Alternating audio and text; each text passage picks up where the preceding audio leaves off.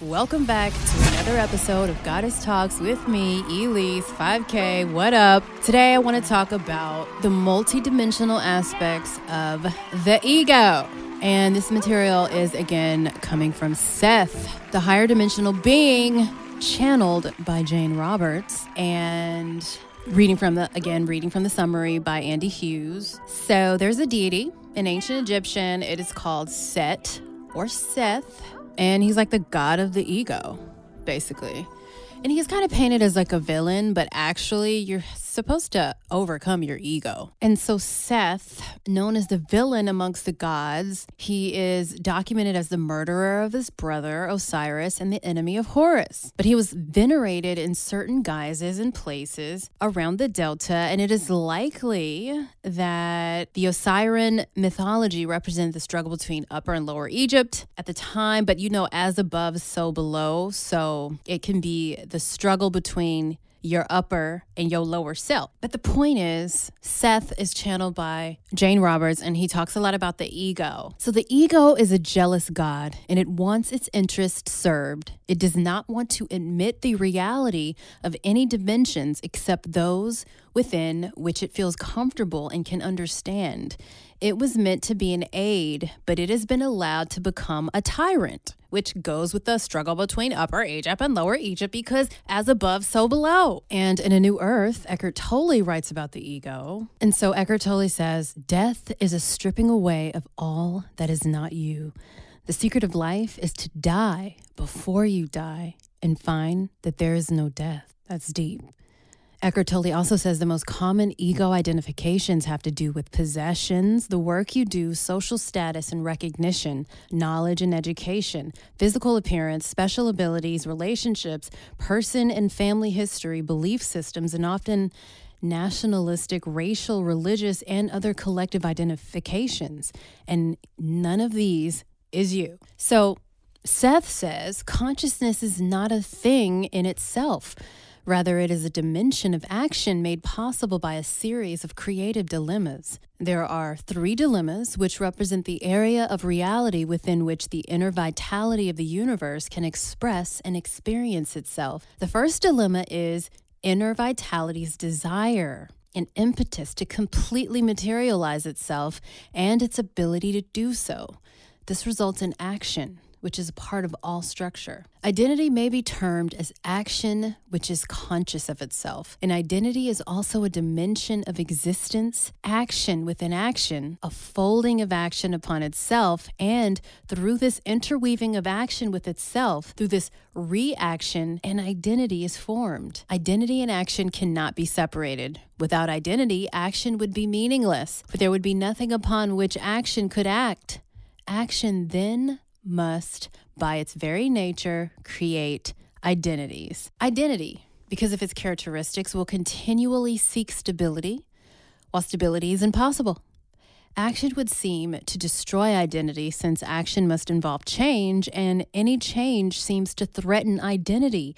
However, identities are never constant, for consciousness without action would cease to be conscious. Identity must seek stability, while action must seek change. Yet identity could not exist without change, for it is a result of action and a part of it. This is the second dilemma. Identity is not the same as individual personality. Personality represents only those aspects of identity which are able to be actualized within 3-dimensional existence. The ego at any given time in this life is simply the part of the inner self that surfaces in physical reality, a group of characteristics that the inner self uses to solve various problems. Even the ego, as we think of it, changes constantly. Ego consciousness is a state resulting from the third creative dilemma, which happens when consciousness of self attempts to separate itself from action. This involves a state in which consciousness of self attempts to perceive action as an object and to perceive action, which is initiated by the ego, as a result rather than as a part of the ego's own existence. This is impossible since no consciousness or identity can exist without action. So each of you exists in other realities and other dimensions, and the self that you call yourself is but a small portion of your entire identity. Within the self, you know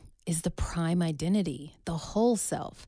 This whole self has lived many times and adopted many personalities. Personality may be somewhat molded by the circumstances that are created for it by the whole self, but by the prime identity uses the resulting experience that are created for it by the whole self. But the prime identity uses the resulting experience. Personality and identity are not dependent upon physical form. Your prime identity is an energy essence personality, which is composed of energy gestalts. As each individual consciousness grows out of its experience, it forms other personalities or fragments of itself. These fragments are entirely independent as to action and decision, while constantly in communication with the whole self of which they are a part. These fragments themselves grow, develop, and may form their own entity or personality gestalts. And if you don't know what a gestalt is, it's a physical, biological, physiological, or symbolic configuration or pattern of elements, so unified as a whole that its properties cannot be derived from a single summation of its parts. Or just gestalt can also mean shape or form. Okay, so yeah, they may form their own entities or personality gestalts. So their own form. So you have constant contact with other parts of your whole self. But your ego is so focused upon physical reality and survival within it that you do not hear the inner voices. No individuality is ever lost. It is always in existence. Consciousness is the direction in which the self focuses. Action implies infinite possibilities of focus. What you call death is rather your choice to focus in other dimensions and realities. You do not acquire a spirit at death. You are one now. You adopt a body as a space traveler wears a spacesuit, and for much of the same reason. Each individual from birth forms his own counterpart from built-up individual continuous electrical signals that include his dreams, thoughts, desires, and experiences. This counterpart of complete existence is a pattern which is then interdependent of physical reality. At physical death, his personality then exists detached from its physical form. So that's a summation of the multi-dimensional aspects of the ego. And that's really all I have to talk about in this episode. So with that, I appreciate you guys for listening. If you haven't subscribed yet to the podcast, please do so you can be updated when I post new episodes. More stuff on the way. I'm super excited about that. And as always, peace and love, baby. Yeah, I'm driving slow in the fast lane. Chopper screw, pepper coating. I make 'em